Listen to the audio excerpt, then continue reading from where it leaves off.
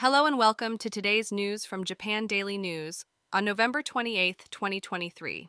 In today's news, the Ministry of Health, Labor and Welfare is considering a permanent raise of around 6,000 yen per month for care workers in order to secure more staff in the struggling caregiving field. The raise, currently set to be implemented until May next year, would be incorporated into the caregiving fees starting from June. In another story, a 58-year-old police inspector who served as the head of the China Shikoku Police Academy has been charged with sexual assault against a woman in her 20s whom he met on a dating app. According to the indictment, the inspector threatened the woman with revealing her involvement in prostitution to her family and workplace, and then sexually assaulted her, promising to protect her if she engaged in a relationship with him. The police are also planning to rearrest the inspector in a separate case involving a similar incident with another woman. Moving on, the Tokyo District Court has handed down a sentence of 8 months in prison to a director of a non-profit organization who was charged with illegally arranging organ transplants overseas without government approval. This is the first time a court has made a ruling on the crime of illegally arranging organ transplants without permission.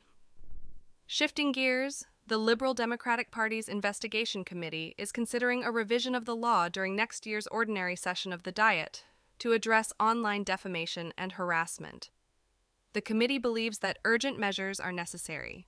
In a different news story, a 25-year-old police officer from the Osaka Prefectural Police Headquarters has been arrested on suspicion of fraudulently obtaining a total of 900,000 yen from women in Saga Prefecture by posing as a Canadian doctor and a fashion model on social media and sending them false messages.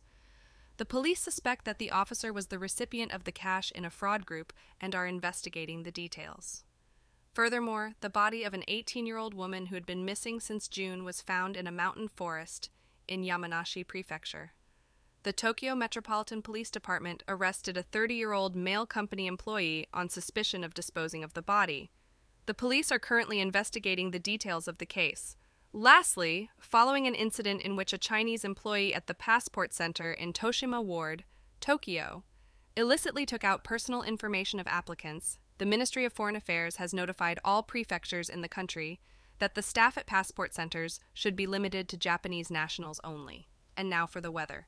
Today in Tokyo, the weather will be mostly clear with a high of 20 degrees C and a low of 13 degrees C. There is a 5 UV index and no chance of rain or snow. Enjoy a sunny day. Visit JapanDailyNews.com for the news, yen exchange rates, and a daily Japanese proverb.